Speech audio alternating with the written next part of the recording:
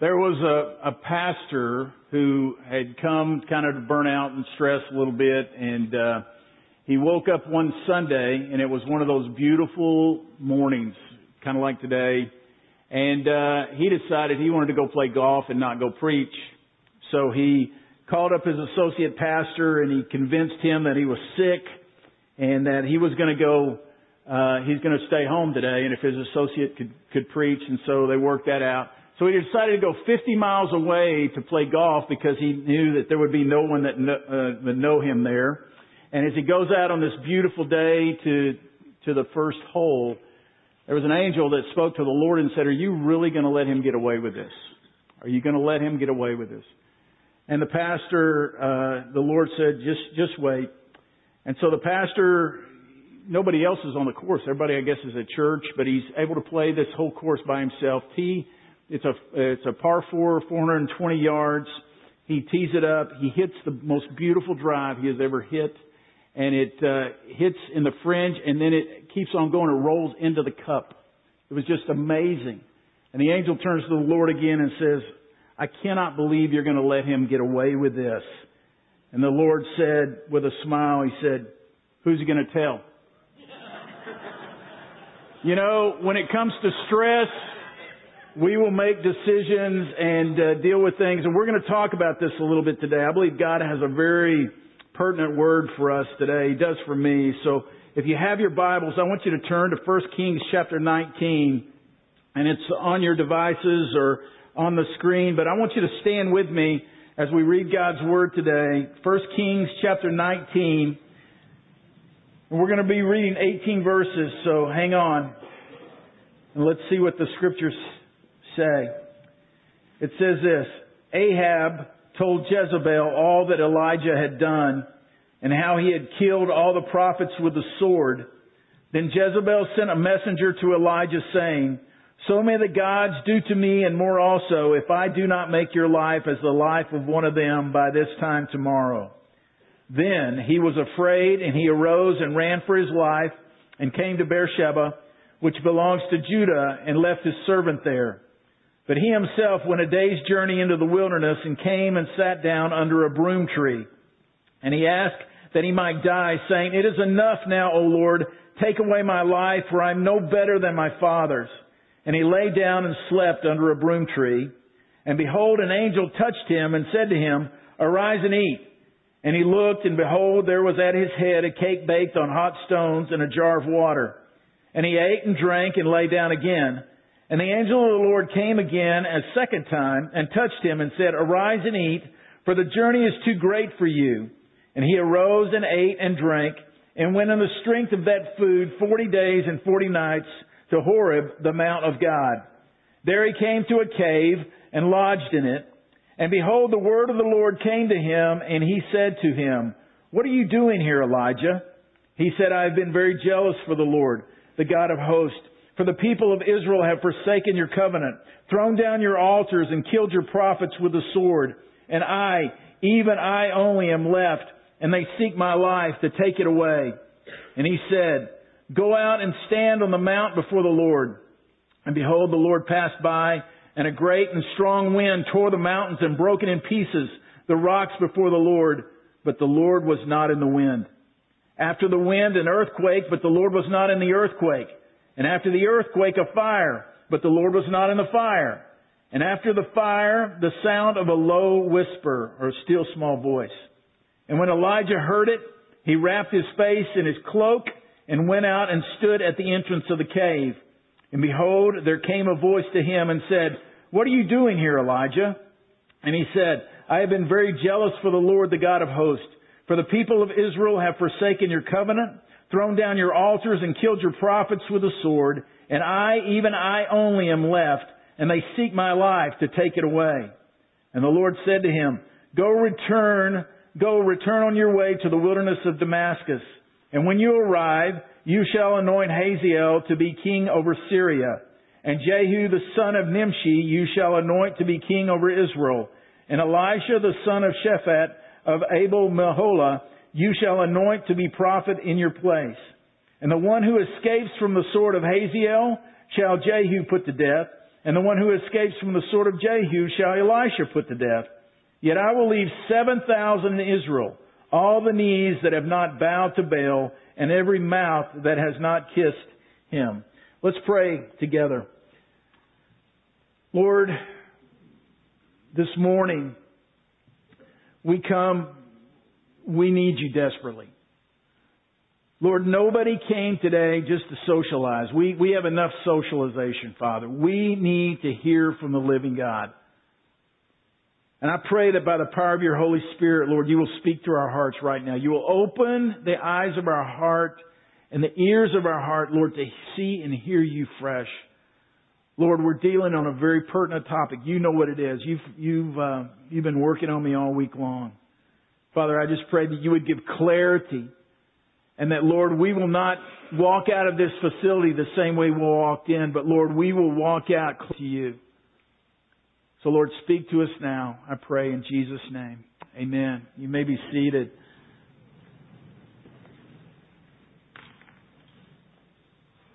When I originally started this series on the mountaintops, I had it all set out, and then the Lord just kind of interrupts a little bit. I didn't have Mount Horeb on here initially, but the Lord just started impressing something upon my heart that I think is very pertinent to us today, and today is the day. So it's not accidental you be here. It's not accidental for this word to come forth. But let me give you a little thought up front. You know, the United States, we love our freedom. We love everything about the United States. But it's been discovered that 1 in 4 Americans struggle from an anxiety disorder or overload of stress. And that's 40 million people. Gallup poll did a study of 14 different countries, and they studied the world mental health that was going on in those countries. And they discovered that Americans had the highest level of anxiety disorders in those 14 countries. Some of these countries were Nigeria, Lebanon, and the Ukraine. And the ranking of the most dangerous countries for foreigners, Nigeria was 5th, Ukraine was 10th, and Lebanon was 12th. And yet, America outdistanced them all when it came to stress and anxiety. In our country, every 28 seconds, somebody commits suicide. 1 in 4 Americans. I would say in this room that some of you would say it's not a matter of if you have overdue stress, it's when you have it. And you walk in it all the time. I love stories like today because I can identify more with this Elijah than the one that brought him to this point. So let me give you a little background to pick up where we were today. We didn't talk about Mount Carmel because Disciple Now, it was spoke on, and there's been other opportunities I've had to speak on Mount Carmel. And Mount Carmel was where Elijah challenged the prophets of Baal and Asherah, 450 prophets of Baal, 400 prophets of Asherah, to a contest. They were in the middle of a drought, and on Mount Carmel, they all came up, and this was the contest. The prophets of Baal would take their sacrifice, oxen, cut it up, and offer it to the Lord. Elijah would do the same thing. And the one who responded by fire, that would be the true God. So what happens? The prophets, they dance around all day, they cut themselves, they do all these things. Nothing happens. Elijah taunts them, and then it came Elijah's turn. He rebuilt the altar. He put the sacrifice on the altar. He soaked it in water. They're in the middle of a drought, but he soaks it in water. He calls out to the Lord, and here comes fire from heaven, consumes not just the sacrifice, but the whole altar, the water and everything. And then it's proven who God is. All these prophets, these false teachers are put to death because of this.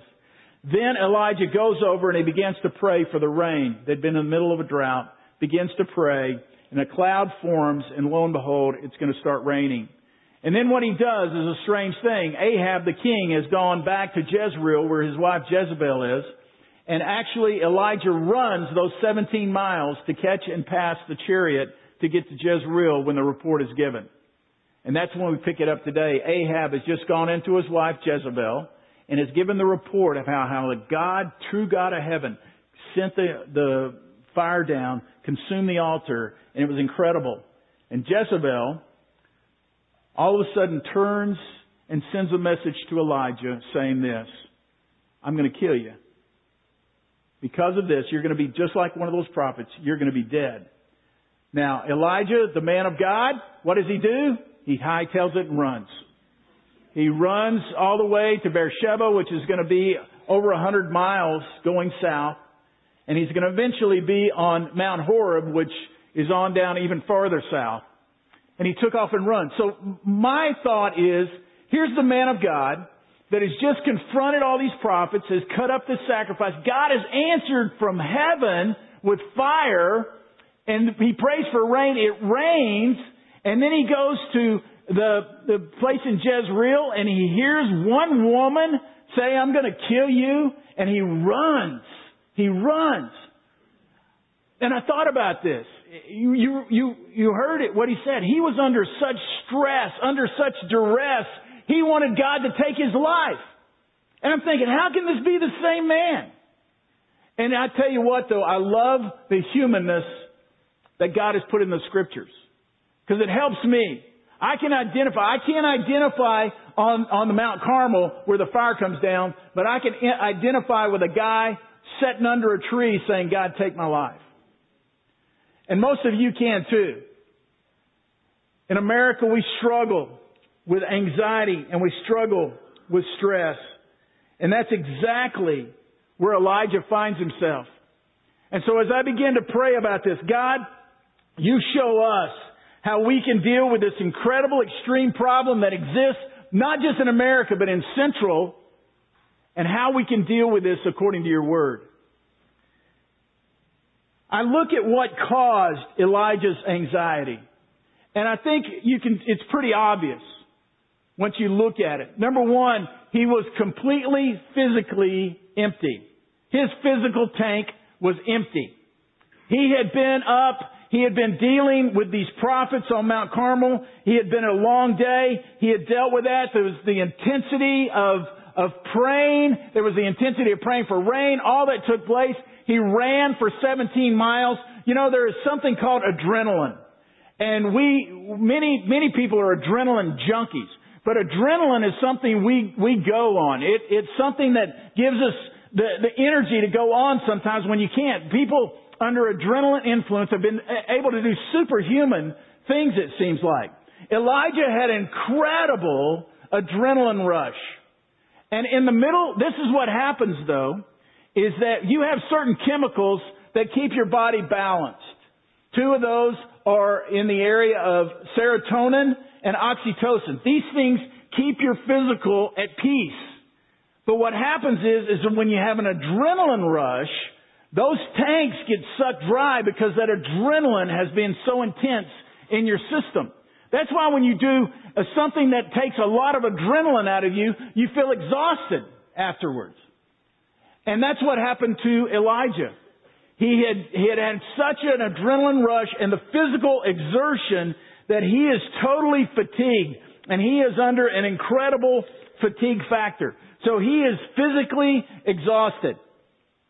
Number two is he was spiritually depleted. You would think, man, you talk about the ultimate mountaintop experience, but he was totally wasted spiritually. He had given out everything that God had given him to give out. He had gone, and he had, in the midst of his prayer, in the midst of this spiritual battle and conflict, his intense prayer of rain, he had given out all he had spiritually, and he became dry. It is very understandable how that can happen.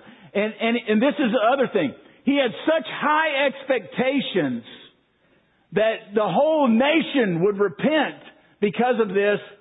And when Ahab goes to tell Jezebel, he knows it's not reality. So spiritually, he felt like a failure. I understand spiritual depletion and physical depletion. I'm going to give you an inkling into the psyche and to the life of your pastor right quick. I preached in the first service, which is a heck of an adrenaline rush. I preach again, which is another adrenaline rush. I've been up early this morning. My nights before I preach are very restless because, believe it or not, this is what I hang on to. I believe that what we enter into, every worship encounter when we break forth the Word of God, it is like a boxing match. It is a wrestling for the souls of men.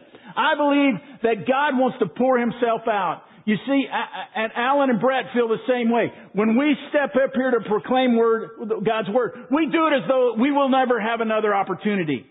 That somebody's life hangs in the balance. We also believe that every time we get up to speak, that it may be the day that the Holy Spirit just decides to visit us in an incredible way. We hang on to that. That's the intensity of getting up and proclaiming God's Word. And this is what will happen. I've been up early, wrestled all night, preached, take a quick break, come in here and do it again. I will hug on your necks at the door and pray with some of you. And some people are going to come and say, hey, why don't you give me counsel? I'm a terrible counselor at that point. I've given out everything that I have to give out.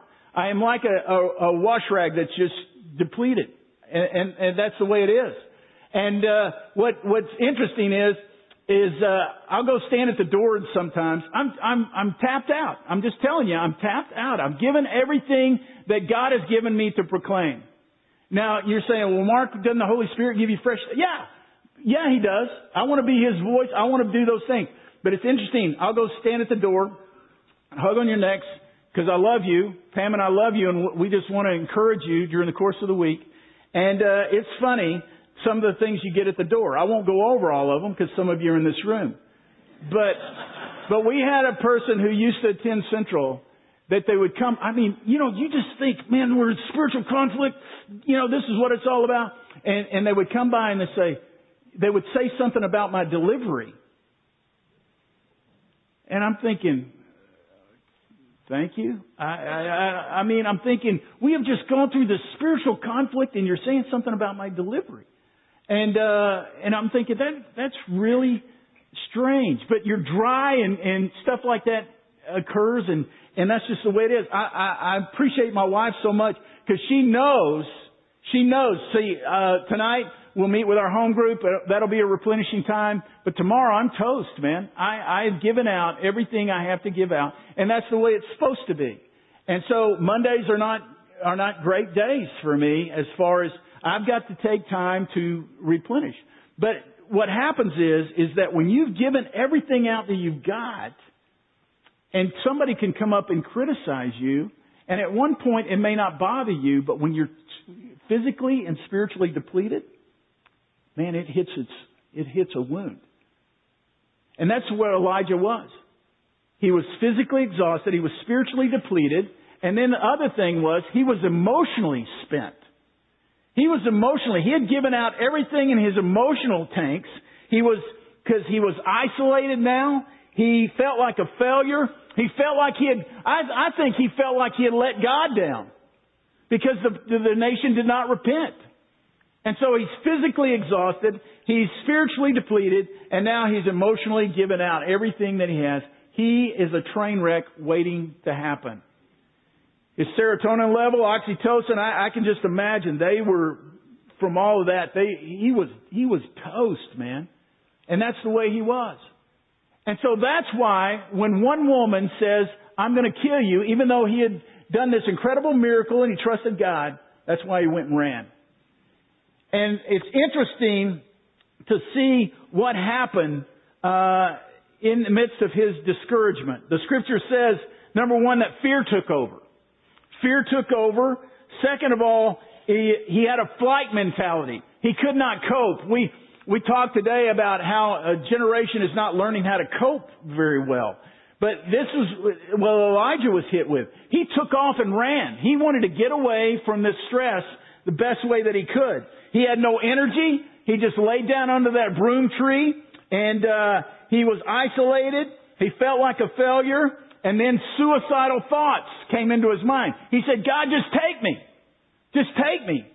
Now listen, does this even sound like the same guy that was on Mount Carmel doing that? But this is where he is today.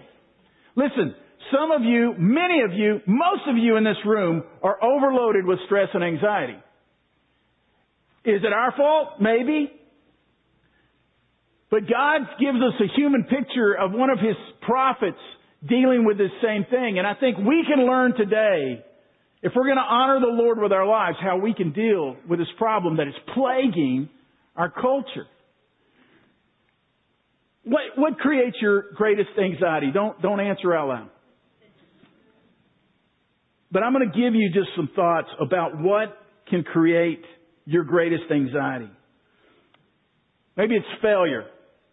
A past failure, a present failure, something that you became very disappointed in.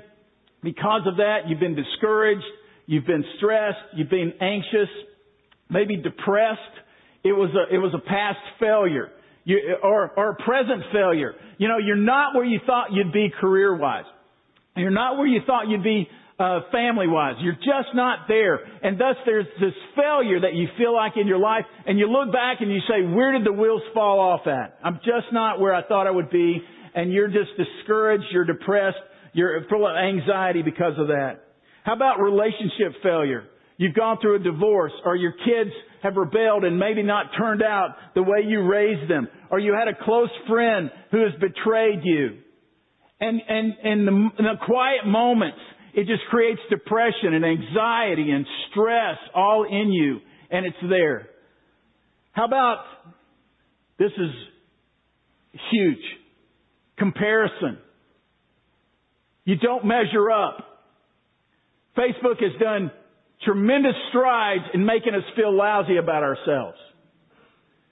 You compare somebody's made up day out of their pictures and their posts compared to your everyday life. And let me tell you, it's not true.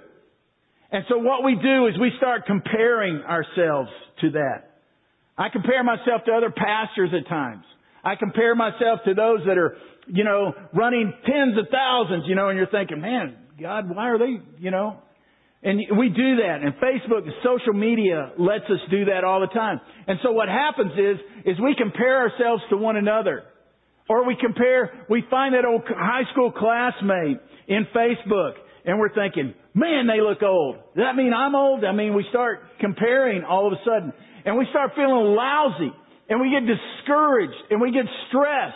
Many people are depressed because of that comparison. I don't measure up mentality. Health issues. Many people are bothered by health issues, and I understand that, but it creates angst, it creates anxiety, it creates depression in some, discouragement in them. How about unmet expectations? You had expectations of certain things being certain ways, and they didn't turn out that way. And so when these expectations were not met, you get frustrated, you get discouraged, you get depressed. You're full of anxiety because of that. How about intimidation? Some people get full of discouragement and depressed because of intimidation. They had a boss that they could never please. They had a parent, a dad they could never please. He's dead and gone, but they're still living under the incredible depression and distress of not being able to do anything about that. How about spiritual letdown? God, where were you? God, you could have changed this. They shouldn't have died. God, where were you? God, where were you when my kids were going through this? God, where were you in this health issue? God, where were you when we couldn't make ends meet? God, where were you? And we keep saying, God, God, God in these things. And we get spiritual letdown, and there's a frustration that comes with that. And I know these are big compared to how are we going to get the kids to hear just the time demands that are on you. And then sometimes there's discouragement and distress that comes from an unknown source. Sometimes it's spiritual that comes upon you. Sometimes it's just life demands and they just add to that. Sometimes you just don't know where it comes from. Sometimes it's just physical. You've given out as much as you can. Your oxytocin, your serotonin level is depleted. There is also things that come against you that make you want to run and to flee. And so these struggles are on you, and you're thinking, man, God, I have no peace in me. I just want to sit down under the broom tree and just do nothing. Well, it's interesting that in how we respond to stress, sometimes people isolate.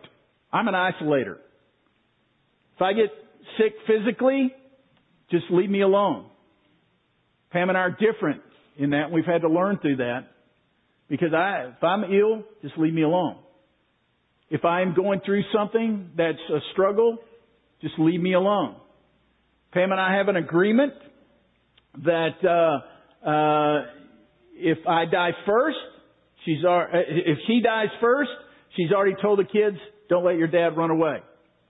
I mean, this is just part of the way I'm wired. I love my wife to death. She knows when I hit those dry points that I was talking about earlier. She knows when to pull me out of isolation to be with people. And you're thinking, Mark, that's a lot of responsibility for her. We need other people. I help her in certain areas. We need that. But isolation, some people respond by isolating. Some people lash out. They lash out at others. They do what they can to hurt other people. Hurt people hurt people. And people that are depressed and discouraged want to bring everybody else into the pity party with them. Or if it's true depression, true discouragement, that they can't figure out what's going on, then sometimes you just can't help but get caught in that melancholy situation that they're going in. But they sometimes lash out at others. Or they lash out against themselves. You know, the thing that happens with many teenagers and many young adults, which just is overwhelming, is the cutting issue that happens. The hurting of their own body because they're going through discouragement or distress or depression. So they hurt themselves, which eventually could turn into suicidal thoughts and situations. Let me say this about cutting or suicide right now. If you're thinking about it, or you have attempted, or you are even it's an inkling to you, you cry out to somebody. You grab anybody and say, I'm struggling in this area. Because you need help in dealing with this. You can't deal with it on your own. Another thing is some people just mope around. They're just moping. I mean, you can tell. They're carrying the weight of the world on them all of a sudden. Here's another way that people respond. It's what I call temporary highs. Remember I told you that God made us up in certain ways with these certain chemicals in our bodies, oxytocin, serotonin, that keep us level and at peace. And I'm not taking away from the Holy Spirit. I'm just saying this is the way God created us. And you've got cortisol, which is this chemical that's released by your body. When it's similar. The best thing I can compare it to is like you've got a deer and you've got a predator that's coming after that deer. That predator coming after the deer has this flight mentality, this incredible rush of stuff. That's what cortisol does, and it takes your peace away.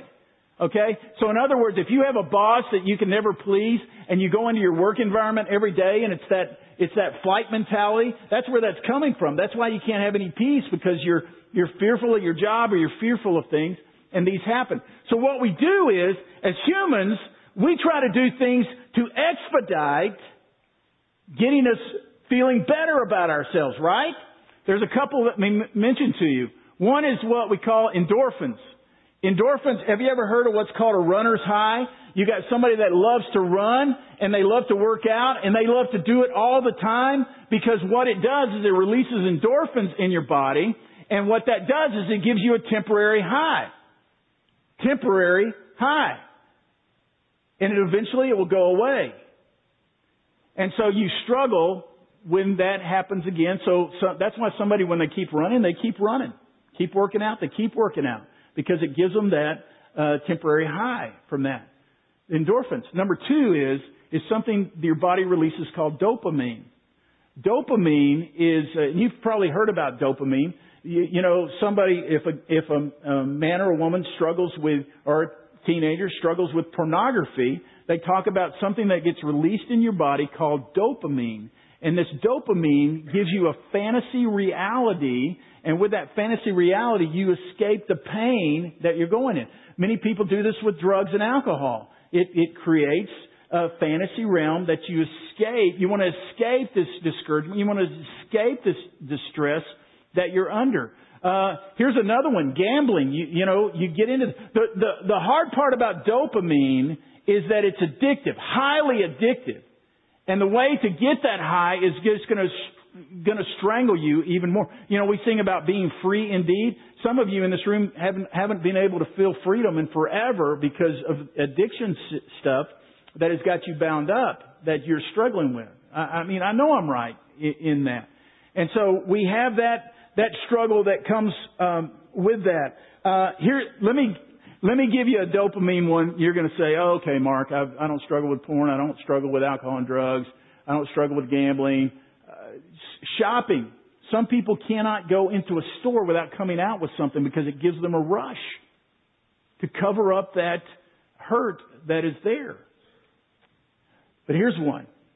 We're all addicted to our phones today. We're all addicted to our phones.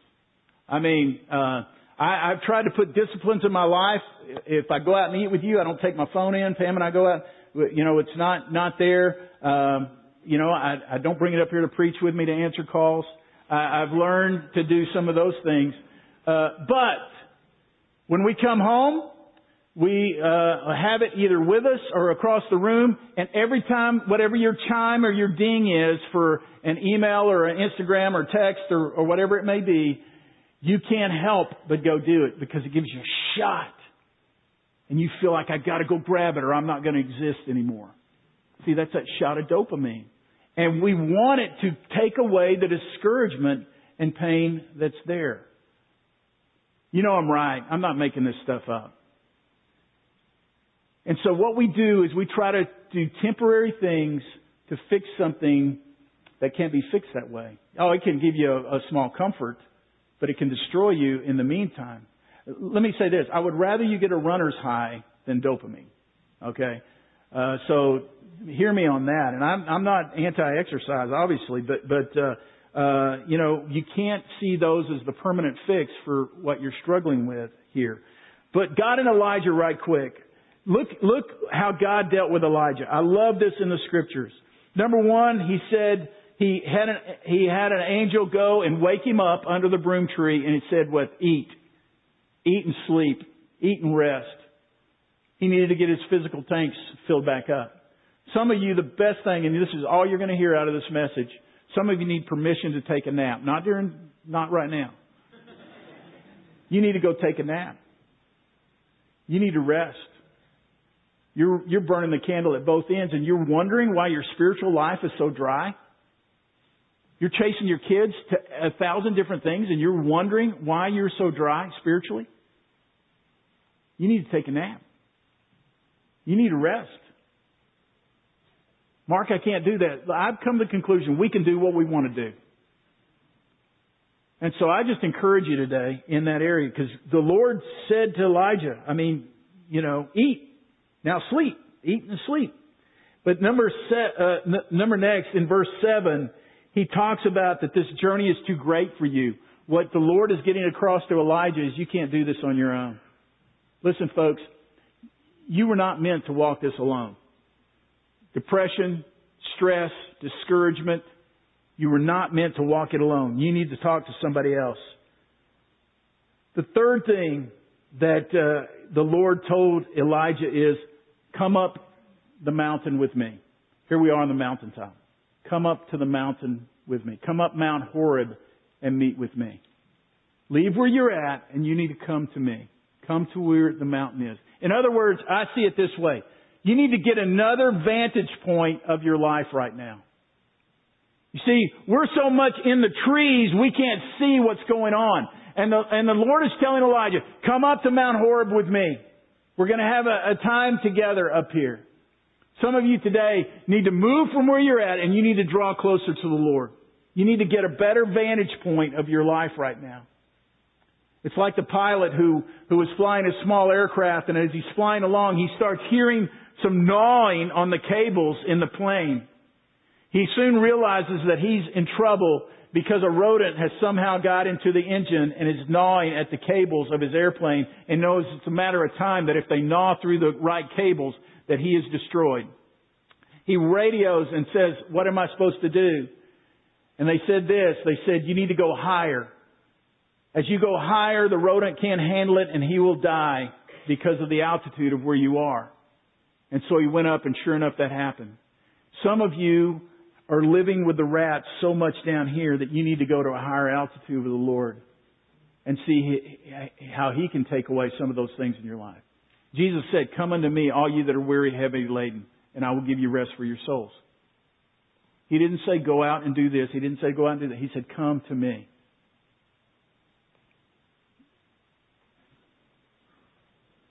The next thing He told him was, as you come up on the mountain, know that I'm with you. In other words, the Lord wasn't in He wasn't in the fire, He wasn't in the wind, wasn't in the earthquake. It was in the still small voice. Know that I am with you. And I love this about being with Him. He gave him a fresh assignment.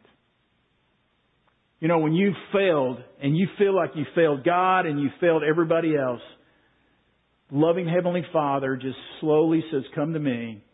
And He says, let me give you something else to do. You didn't fail me. Some of you today need to know that kind of Heavenly Father. You've seen God as the one who's beating on you, or you've seen God you disappoint Him all the time. Let me tell you, He's saying, come to me and get a new assignment. Let me just try to bring this to a practical point for you. Because this was the instruction that eventually Elijah was given. Number one was this. I've got a new assignment for you. Give yourself away. Give yourself away. It's been proven even that in the physical body that I mentioned serotonin and oxytocin, those things that make you peaceful in your life. Oxytocin is the thing that gives your life purpose. You feel purpose and meaning. Jesus was right on when He said, to be great in God's kingdom, learn to be the servant of all. It's been shown that as more a person is able to help others and give themselves away, the more they feel worth in themselves. It's not people bowing down to you. It's you being willing to wash the feet of others. Give yourself away. The second thought right behind that is you need to get with others. The Lord told Elijah, He said, I want you to go and anoint him king of Syria. I want you to go and anoint him. And I want you to go and anoint Elisha, who's going to take your place. And oh, by the way, Elisha, I know you're feeling all alone, but I want you to know I've got 7,000 that have never even hinted at worshiping Baal. They love me. And all of a sudden, Elijah knew he wasn't alone. I want to give you three practical things. This is real quick, and then I'm done. First of all is this. If you today are battling anxiety and discouragement or depression, tell someone. You know, tell somebody. Just tell somebody, I'm struggling today. And maybe they can just pray for you. But maybe it's part of that release of confession. Tell somebody, especially if you have suicidal or cutting thoughts, you make sure you tell someone. Second of all, look for God in the small things. Look for God in the still small voice. We want to see God on the mountaintops, but I'm telling you, God comes in the stillness. I love our students and I love our children when they go to camps, especially, or D-Now, whatever it may be. But I tell you what, I'm most concerned at that point for them. And I tell you why. It's amazing how that on a spiritual mountaintop, the battle in the valley does not go away. And they come back down and it's intense. And I'm always concerned. But many of us are living life like shook up snow scenes. You know what I'm talking about? And we can't hear God at all. We try to cut on Christian radio or something and that, but no, we're too shook up. We're not willing to get still. And I think you need to get still to hear that still small voice. And then thirdly is this. If you're battling, tell somebody. Look for God in the small things. And then thirdly is this. Start moving. Start moving. Move to God's advantage. Move to God's vantage point. In other words, you can't sit under your broom tree. You can't pull your car to the side of the road in the fog and just think it's going to go away. Many people just do that. They just think, I'm just going to give up. I'm going to quit. No. You know, the Lord never said anything evil about Elijah, what he was going through. I mean, it was just part of the journey. And that's part of our journey too. We're going to go through discouraged times. We're going to go through down times. That's why He's given us the Holy Spirit. That's why He's given Him Himself. But the Lord is also encouraging Elijah to come to Him. Come to a new vantage point. Some of you need to be stoked in the bottom to come to the Lord. Tell somebody if you're struggling. Secondly, look for God in the small things and start moving. I love Isaiah 57, verse 15. And let me read it to you. It says, "For thus says the one who is high and lifted up, who inhabits eternity, whose name is holy. I dwell in the high and holy place, and also with Him who is of contrite and lowly spirit, to revive the spirit of the lowly, and to revive the heart of the contrite." I need that verse all the time. I'm a guy that struggles with melancholy, struggles with these kind of things. And I need verses. I need to know that when I'm in those conditions, God is close to me. I wrap up with this. There was a commercial airliner that was flying, and they came on the cockpit, from the cockpit, and said, "Oh, we're not going to be able to serve refreshments today because we are about to hit some severe turbulence." So everybody kind of gets antsy. If you've ever been on a plane, when that happens, you get antsy. And sure enough, they started hitting the turbulence. Man, it was throwing them all over the place. There were people just screaming. There were people just scared to death. There were people, atheists, praying. I mean, they were doing everything they could to get this thing to settle out because they thought they were gone. But there was a pastor on the plane. He looked over, and there was a little girl that was sitting over there, and she's just coloring in her coloring book, not anxious at all. And she was just there through the whole ordeal, and she never wavered, never got worried, never fretted. They eventually landed the plane, and the pastor couldn't let the moment pass. So as he was getting out of the plane, he came to the little girl and said, "Honey, you were so good during that turbulence. I just got to ask you, how could you stay so calm?" And she said, "Well, my dad is the pilot. And he said we're going home, so I knew he would get me home." I think today we need to know that our God is the pilot. Can I take away your discouragement and depression? I wish I could. I wish it was as easy as waving a magic wand. I tell you what, though, we're talking about a crisis in America. And I think it's a crisis for us. And today the Lord is saying, "I'm near to the brokenhearted. I'm near to those that contrite. Come to me." Why don't you bow your heads with me just a moment?